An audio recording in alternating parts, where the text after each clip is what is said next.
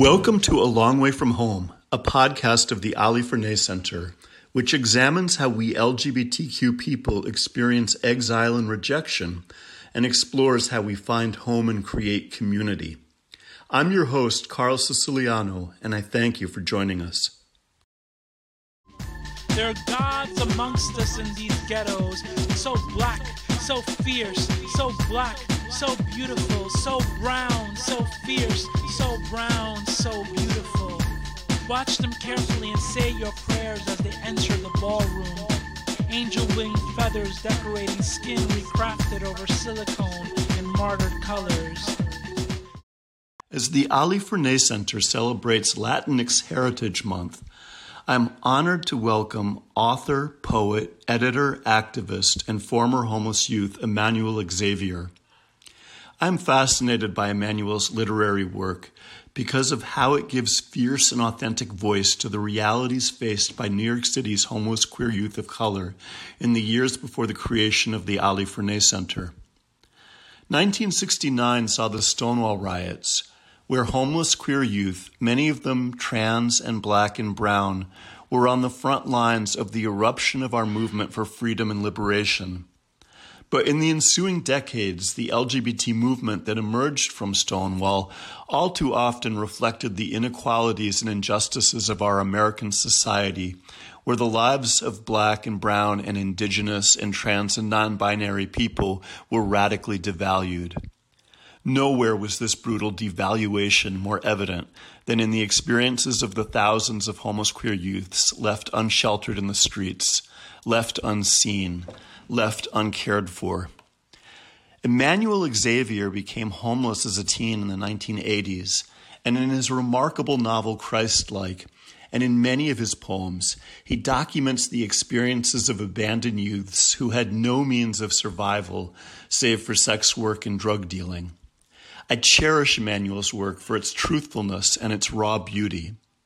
He witnesses to what it was to be pushed out to the very margins of the city against a backdrop of the AIDS pandemic and its losses and terrors, against a backdrop of violence, drugs, racist policing, and savage societal neglect. He confesses to rage, confusion, struggles with despair. I don't believe we can adequately understand our own queer history in New York City without listening to Emanuel Xavier. And so I want to welcome him as our very first guest on this podcast. Thank you so much for joining us. Thank you. Thank you so much for having me. I really appreciate the support.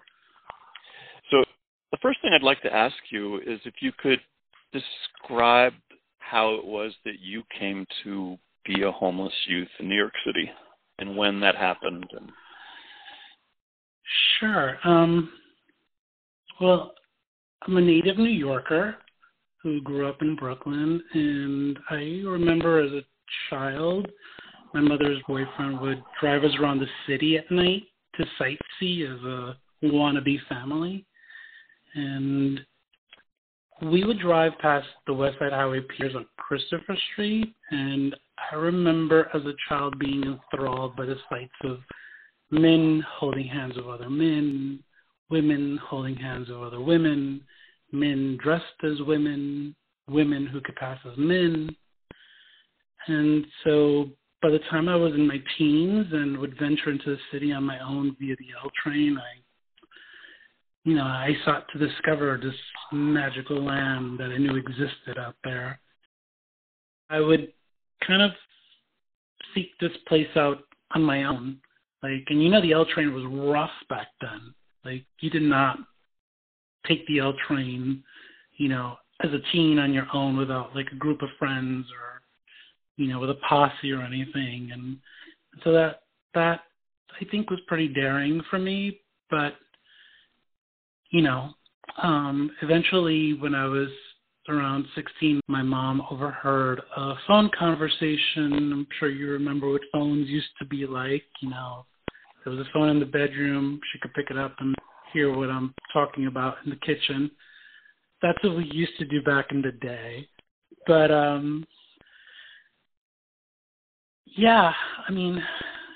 it was a very difficult time for me, but as a Latinx New Yorker from Bushwick, I was angry at the world and I had attitude.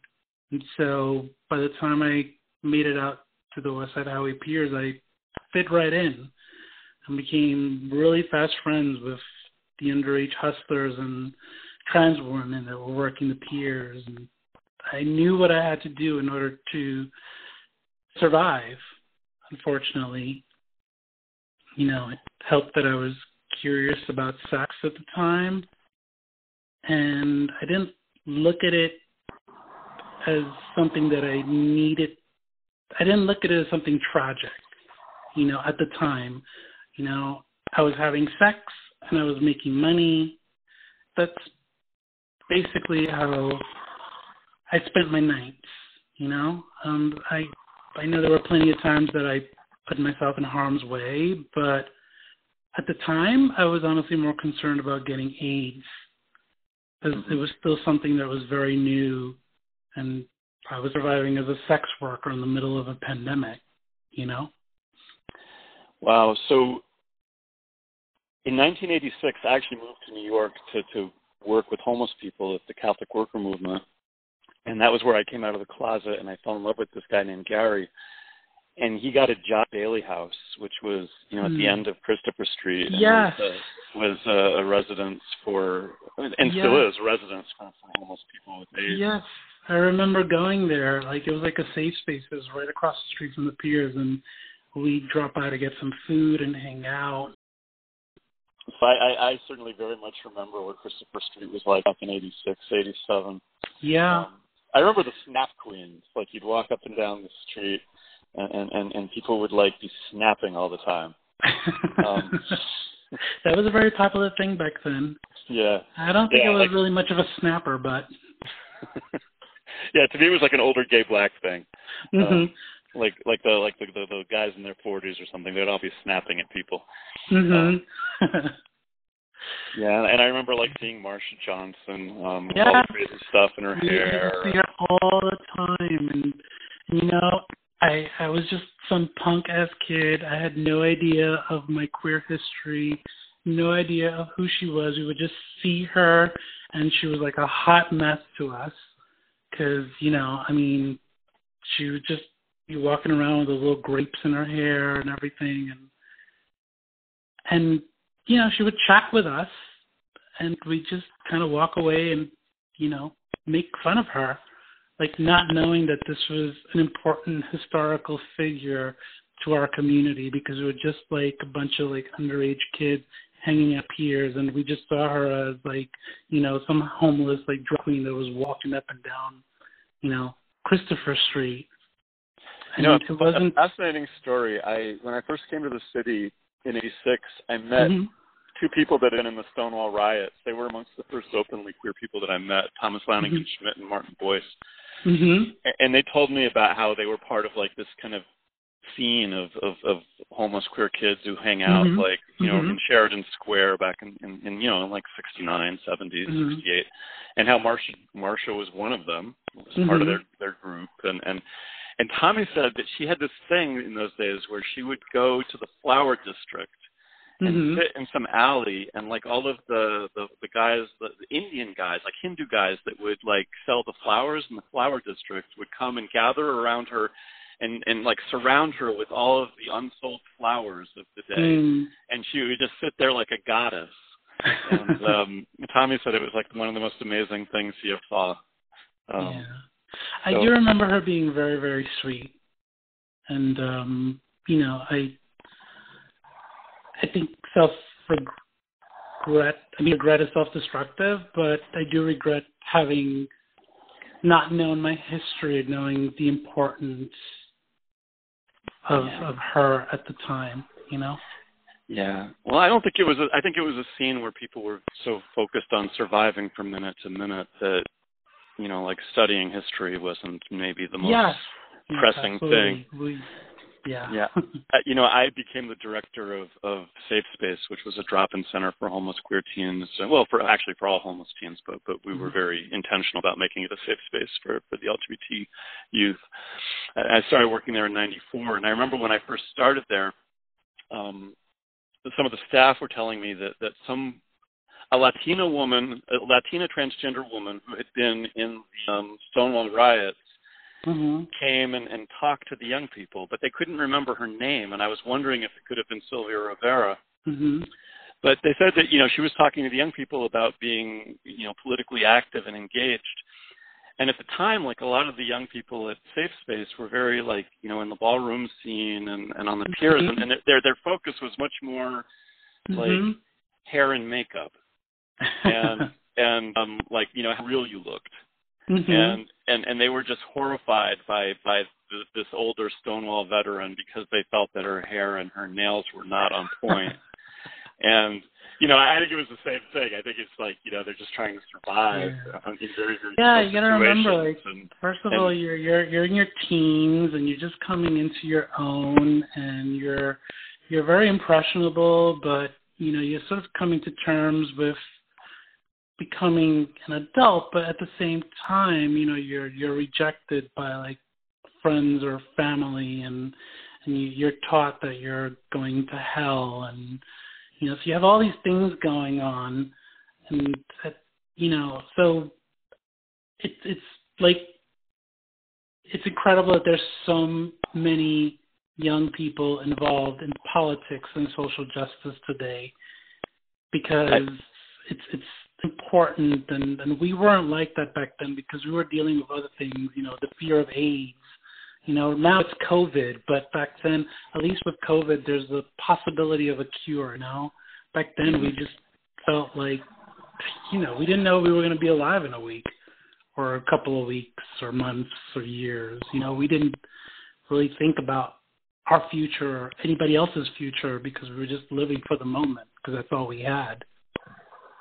So, for me in those days, like the late 80s, I was working on the Lower East Side with homeless adults. And I really didn't have almost any consciousness of, like, homeless queer teens. And I remember the first time I started to become kind of remotely aware of the issue was when Madonna's Vogue came out. Because Gary, my lover at the time, like I said, he was working at Bailey House. And he said for a year after the song came out, they just played the song over and over again on the piers. And, like, like he said, there'd be all these young people on the piers, and at 3 a.m, they would just be playing the song over and over and over again, and everybody would be voguing. And he was like, well, it's obvious. But he was also like, well, it's obvious. They have nowhere to go. Like, why else would they be out on the piers at 4 a.m? So that was, like, my first kind of awareness that there was, like, multiple young people experiencing homelessness, who were, like, basically, like, queer youth of color. Yeah, and a lot of us, like, we would spend time, like, we couldn't get into the clubs because we were old enough. And so that was just, like, the safe space that we created for ourselves. And interestingly enough, it was right on the edge of the city, like at the piers. Like, it was like we didn't have any other place where we felt comfortable as young people of color. We were just, that's where we kind of created families and spent our time. And yes, you could be out all night, and you wouldn't have to worry about going somewhere because there were always people there hanging out, and it was a very different time. It was a very unique time, and I look back at it with great fondness, but yes, there was a lot of sadness to it too. Well, something that comes across so clearly in your book that, it also very much resonates for me was just violence, the death, people being found in the Hudson River, especially transgender people of color being found in the Hudson River. Marsha Johnson, of course, one of them. So,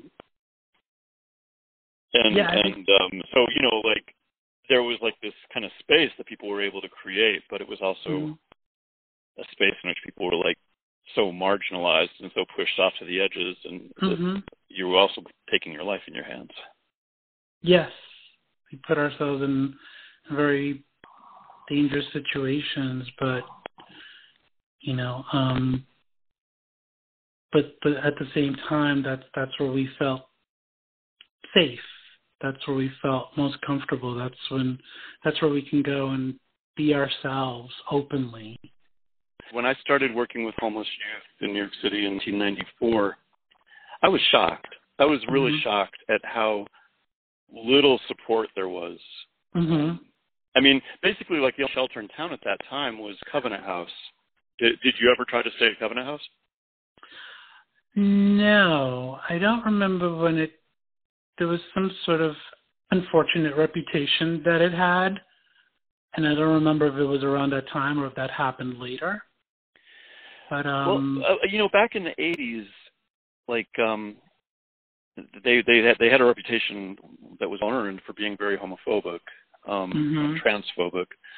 When the gay rights bill passed in 1986, that made it illegal to discriminate against queer people in employment and housing, the Cardinal of New York, Cardinal O'Connor, and Father Ritter, the founder of Covenant House, they joined together and sued to overturn the law, saying that, as Catholics, they shouldn't have to hire gay people. And then in 1990, it turned out that Father Ritter was a sexual abuser who was moving young people into his private penthouse and using them for sex.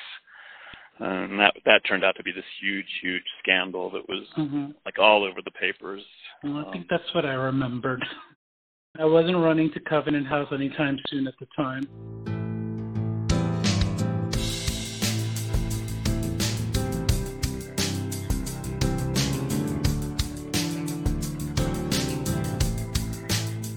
So I gather that one of the real legendary icons of ballroom played a pretty important part in your life, Willie Ninja.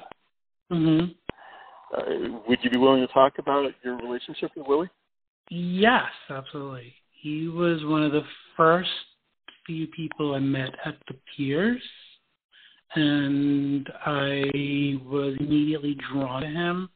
I knew that he was some sort of a celebrity because, he had a documentary crew following him around for some sort of film project, which would later be known as Paris is Burning. And he was always friendly and generous. And, it was a period when I went back home and finished high school and attempted college, but I ended up back at the Piers. And so when I was back at the Piers, we found each other again and, to spend a lot of time hanging out, like at Uncle Charlie's, watching the videos, because, we didn't have cable.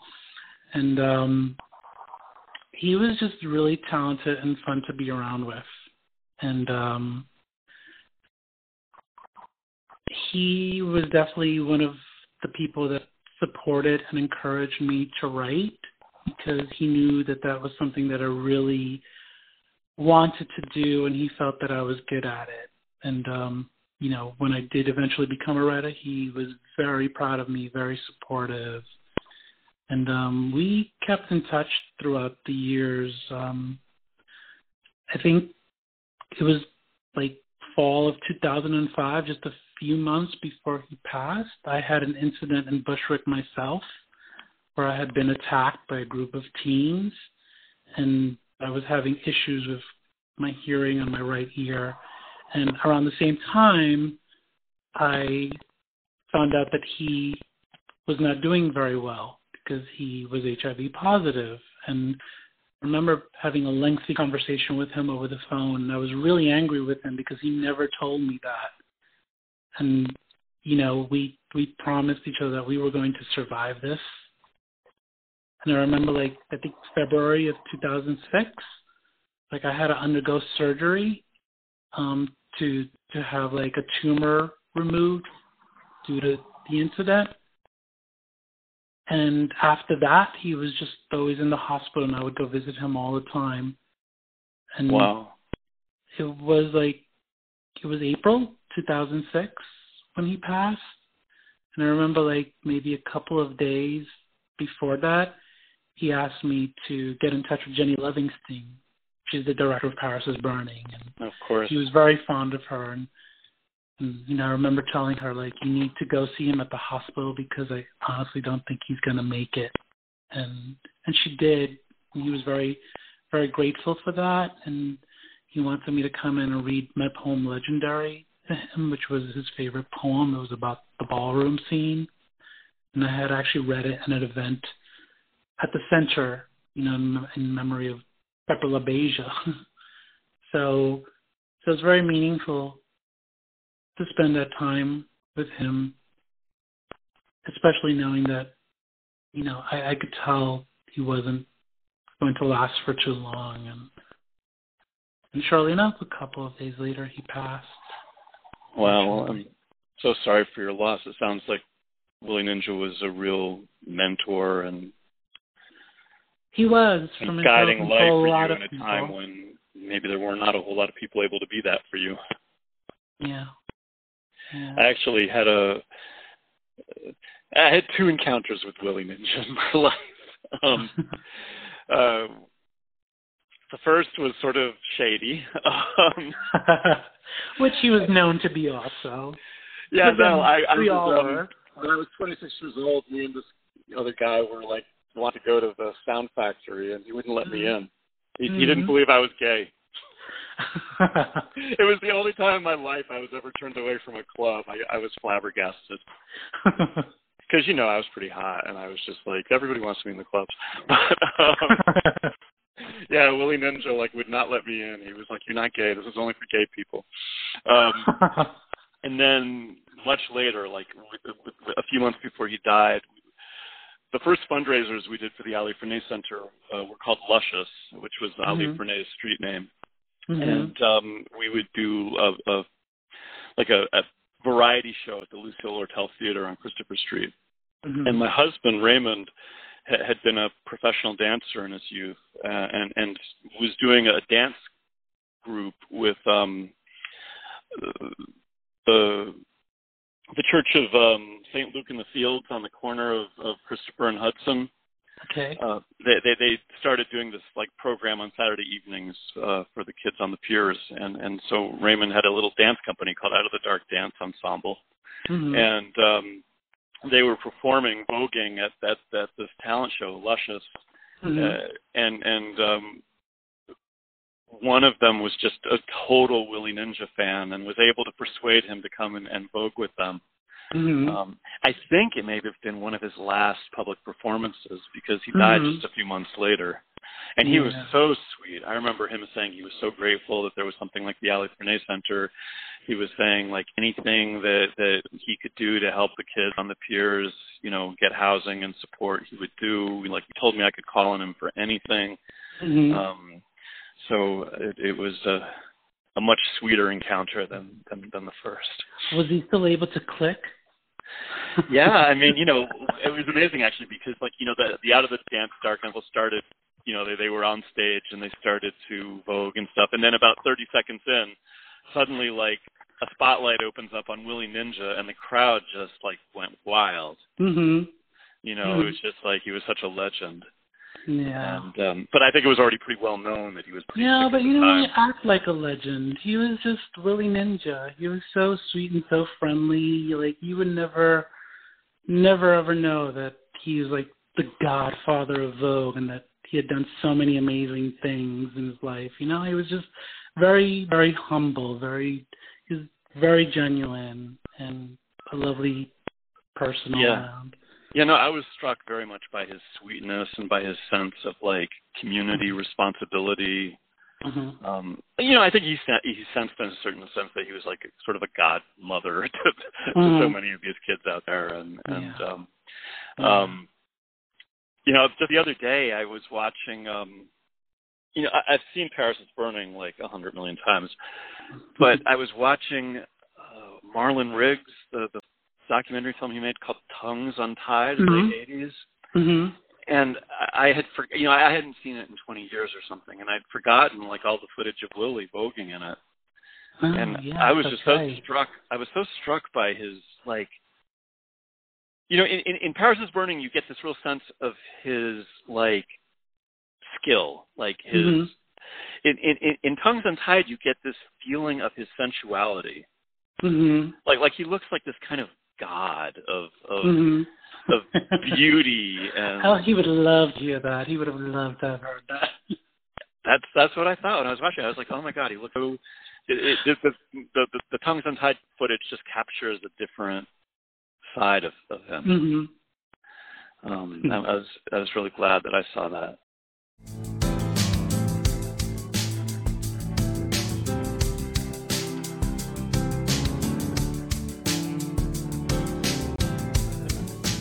If Jesus were gay and still loved by God and Mary because he was their child after all, hailed by all angels and feared by demons, would you still long to be healed by him? Take him into your home and comfort him? Heal his wounds and break bread with him? Catholicism looms over Emanuel Xavier's work.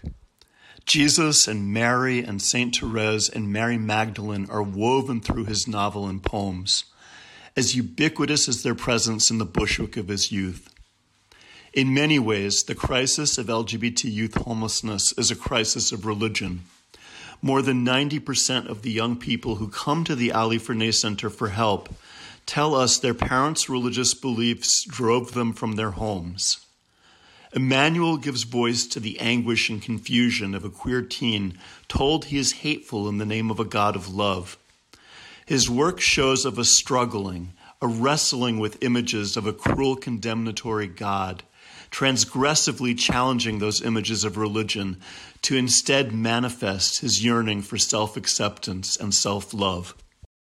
One of the things I find really fascinating about your work is how the wildly overuse of Catholicism. You know, Christ-like, what if Jesus were gay? You just obviously have a real fascination with Christian imagery. Yeah. So I'm wondering if you could talk a little bit about why that's so important to you in your work. Well, you know, I grew up in a very pseudo-Catholic household. You know, my mom, like, she feigned religion, but we rarely ever went to church. And I remember her taking me on several occasions to put spells on her live-in boyfriend by visiting santeros in the neighborhood. And I was very confused.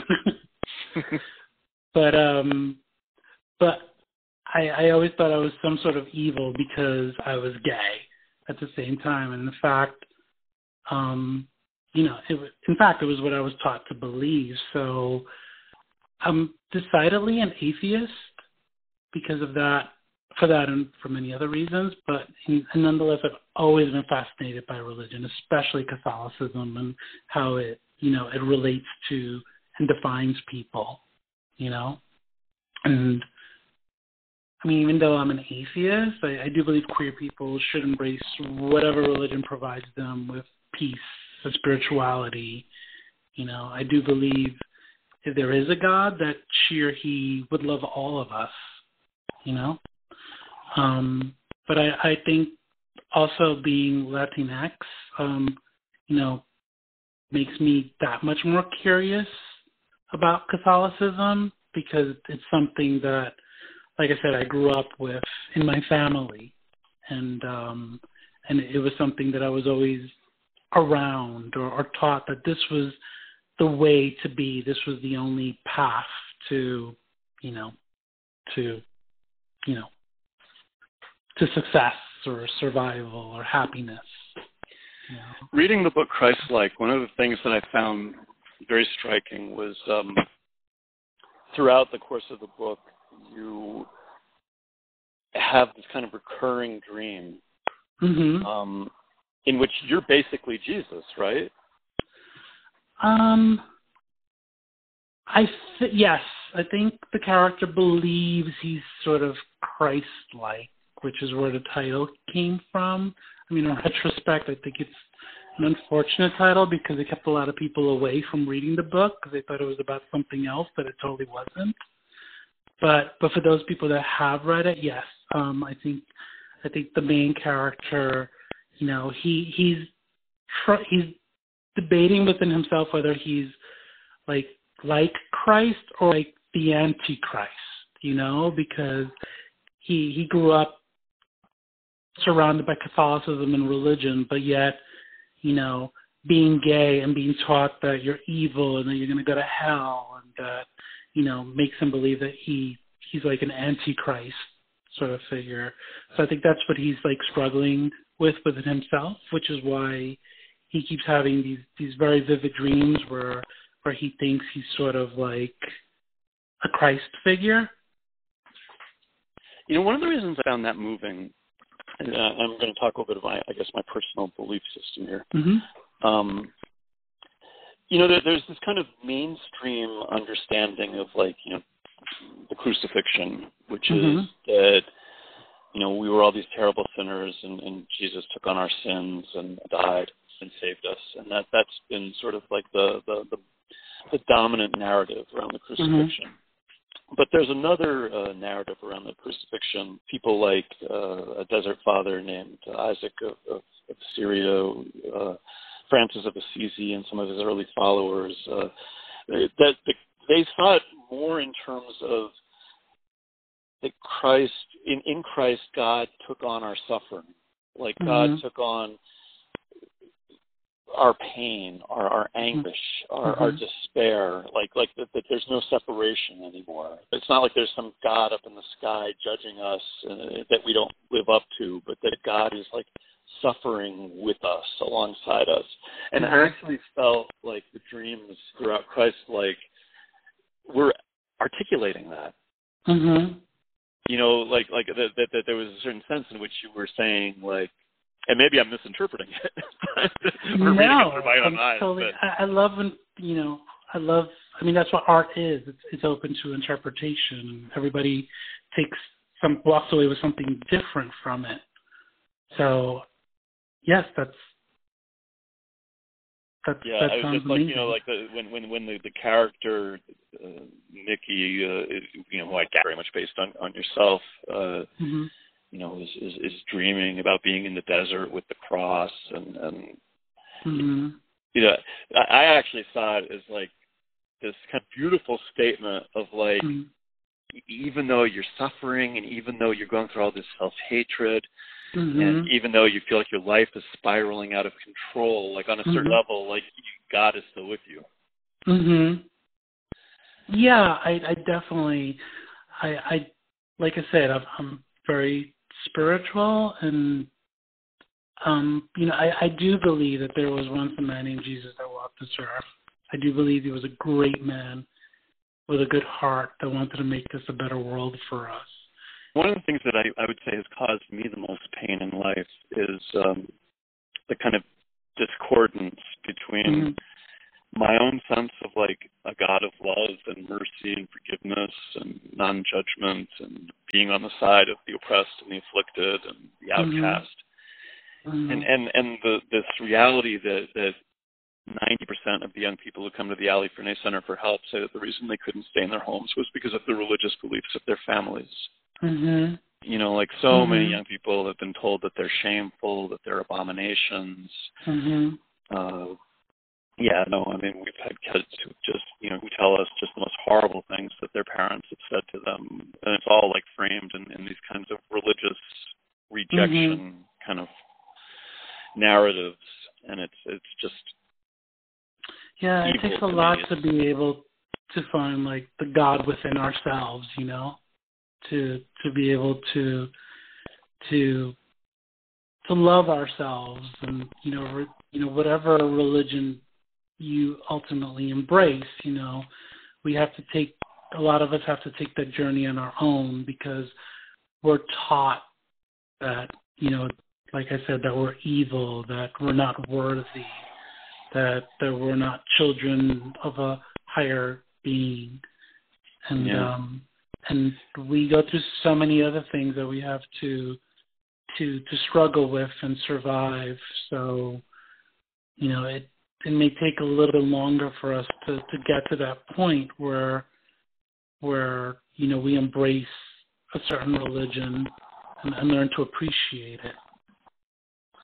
That I appreciate all religions, and I appreciate the time that I spent, learning all that theology and learning about all other religions. And, the one thing that I discovered, which I found most interesting, is that they're all very similar. Whatever your God is named, it's all about being a better person and making this a better world, ultimately. And that's the truth. That's the underlying message of any religion. Unfortunately, a lot of people use it for the wrong reasons and manipulate it to serve their own purposes. And I think that's what kind of, shied me away from, from all of that.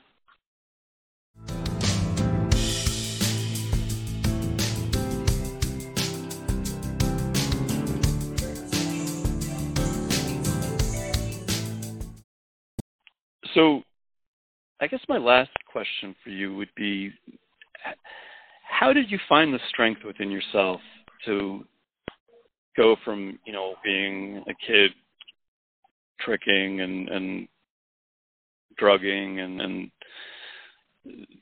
abandoned to, this creative published author, editor, like so many of the young people I knew from that time didn't make it. A lot of kids I knew from who were struggling on the streets in the early 90s, mid 90s, ended up getting killed. A lot of them ended up in jail for 30 years. A lot of the ones who are still alive have pretty serious drug habits. It's I kind of feel like I can count on my hands the number of people that I kind of feel survived that time intact. And so I just feel just your survival is kind of historically remarkable because not too many people were able to.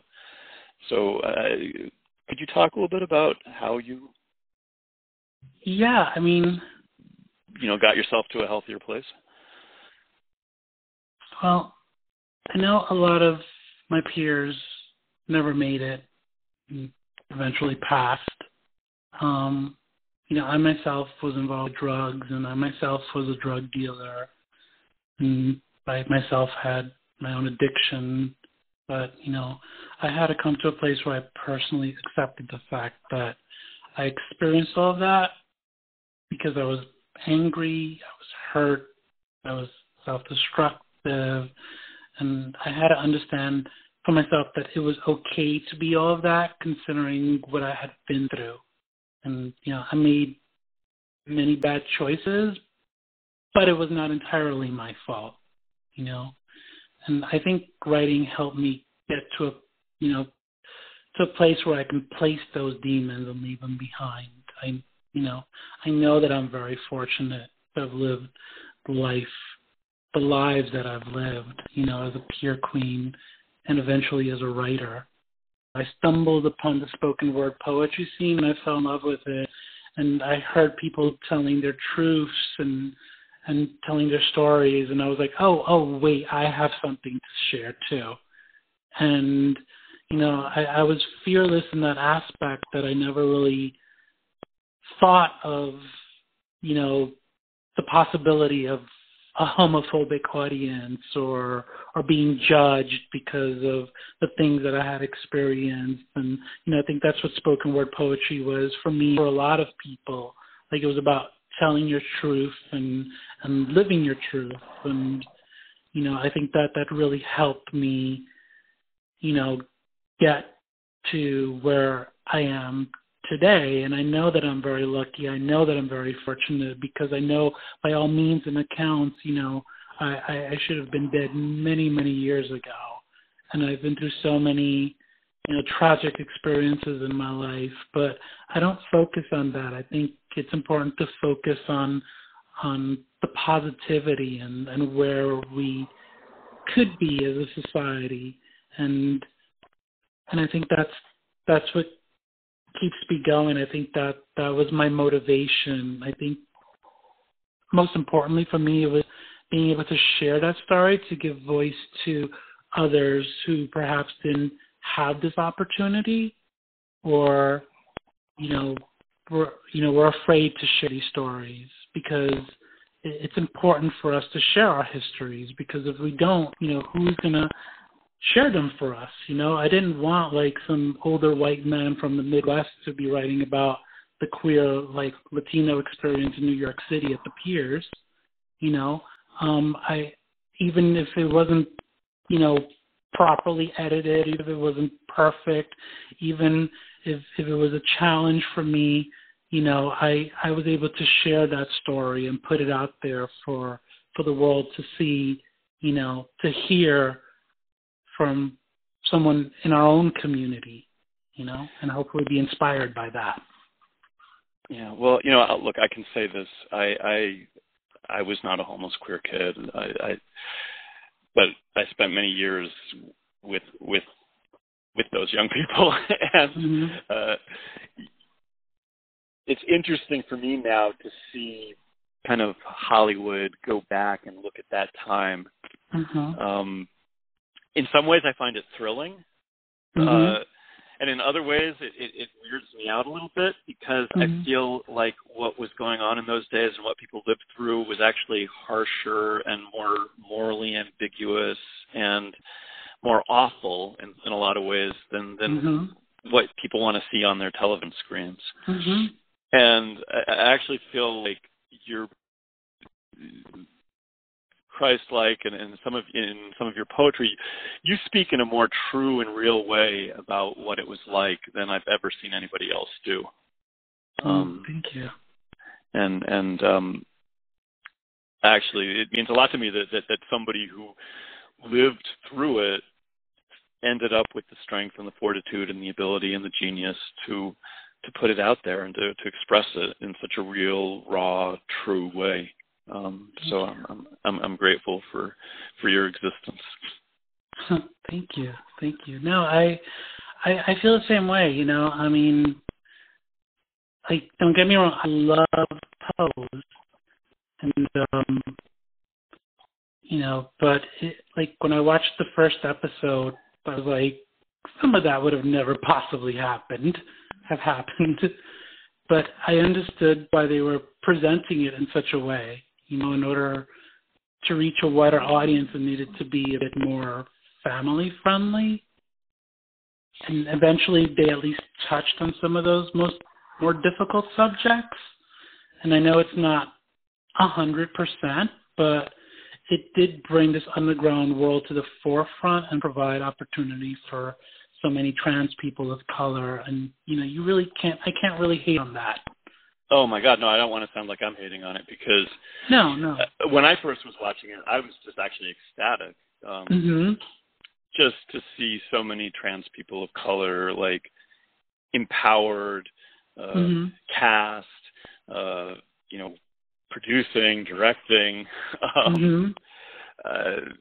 It felt like just that felt revolutionary to me.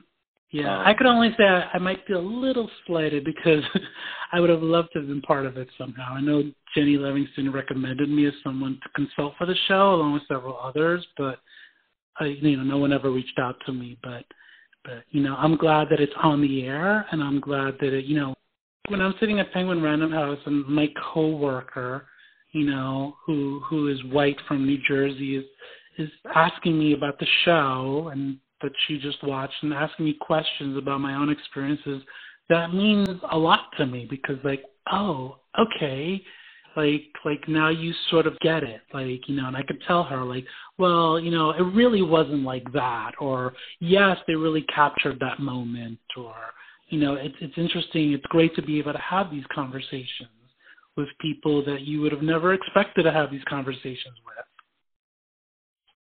Yeah.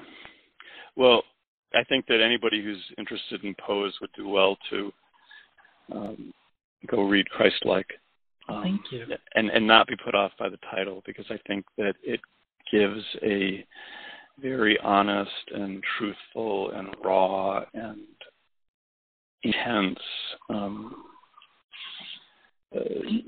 portrayal of that time and a place that's not by a rich white guy in Hollywood, but by a young queer Latinx person who lived through it. Mm-hmm. And I think that you've left an invaluable testimony of what those days and what those times were. And I thank you for it.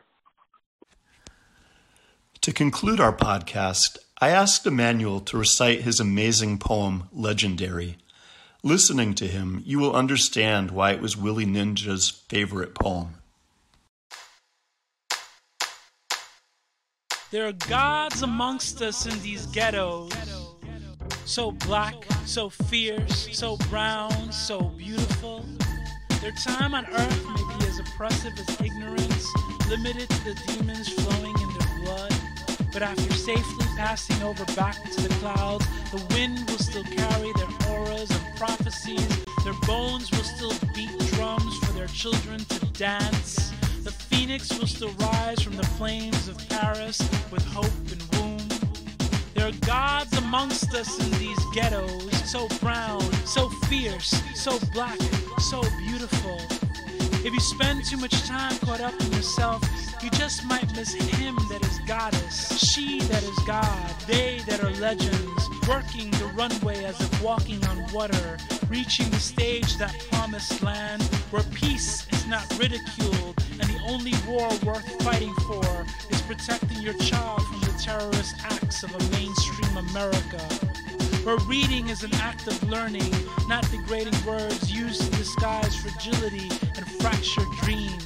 Where shade is a shadow you walk in to avoid the light, but who wants to stay out of the warmth of the sun? If you waste your time trying to be a false prophet, robed in attitude and labels to obscure the insecurity, you may fail to recognize their divinity in miracles, parting the crowds, resurrecting from the floor, scoring tens of commandments, because trophies will not feed the hungry, coat the homeless, hide the scars. Grand prizes will not bring Lazarus or LaBeija back from the dead.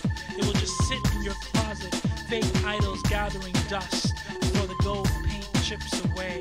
You cannot sell them for freedom. You cannot trade them in for love. There are gods amongst us in these ghettos, so black, so fierce, so black, so beautiful, so brown, so fierce, so brown, so beautiful. Watch them carefully and say your prayers as they enter the ballroom. Angel wing feathers decorating skin recrafted over silicone in martyred colors. See the gods dream, see the gods give, see the gods live. They exist in the spaces where white is not the only hue that represents purity. They will not battle to your rhythms and beats, click, spin, and dip simply for amusement. They will not teach those who share their souls and names to hate. Their heartbeats are louder than the blaring speakers. You want realness? Look at your hands. Are they red from the revolution or from the blood of your own sisters? There are gods amongst us in these ghettos, so black, so brown, so fierce, so beautiful, so bright. Look up towards the heavens and pray, then look at yourself in the mirror and say, stars are not only found out in the sky, but in ourselves. I extend my most heartfelt gratitude to Emanuel Xavier for agreeing to be our very first guest. Last year, his novel Christ-like was republished by Rebel Satori Press, and April of 2021 will see the publication of the selected poems of Emanuel Xavier. To purchase his work, look for the links at alifernaycenter.org/podcast. I thank the Ali Fernay Center's Tyler Nisoloni and Walter Castaneda for their invaluable production assistance with this podcast, and furthermore extend my gratitude to David Raleigh and Rami Ramirez for providing the vocals and instrumentation of our theme music.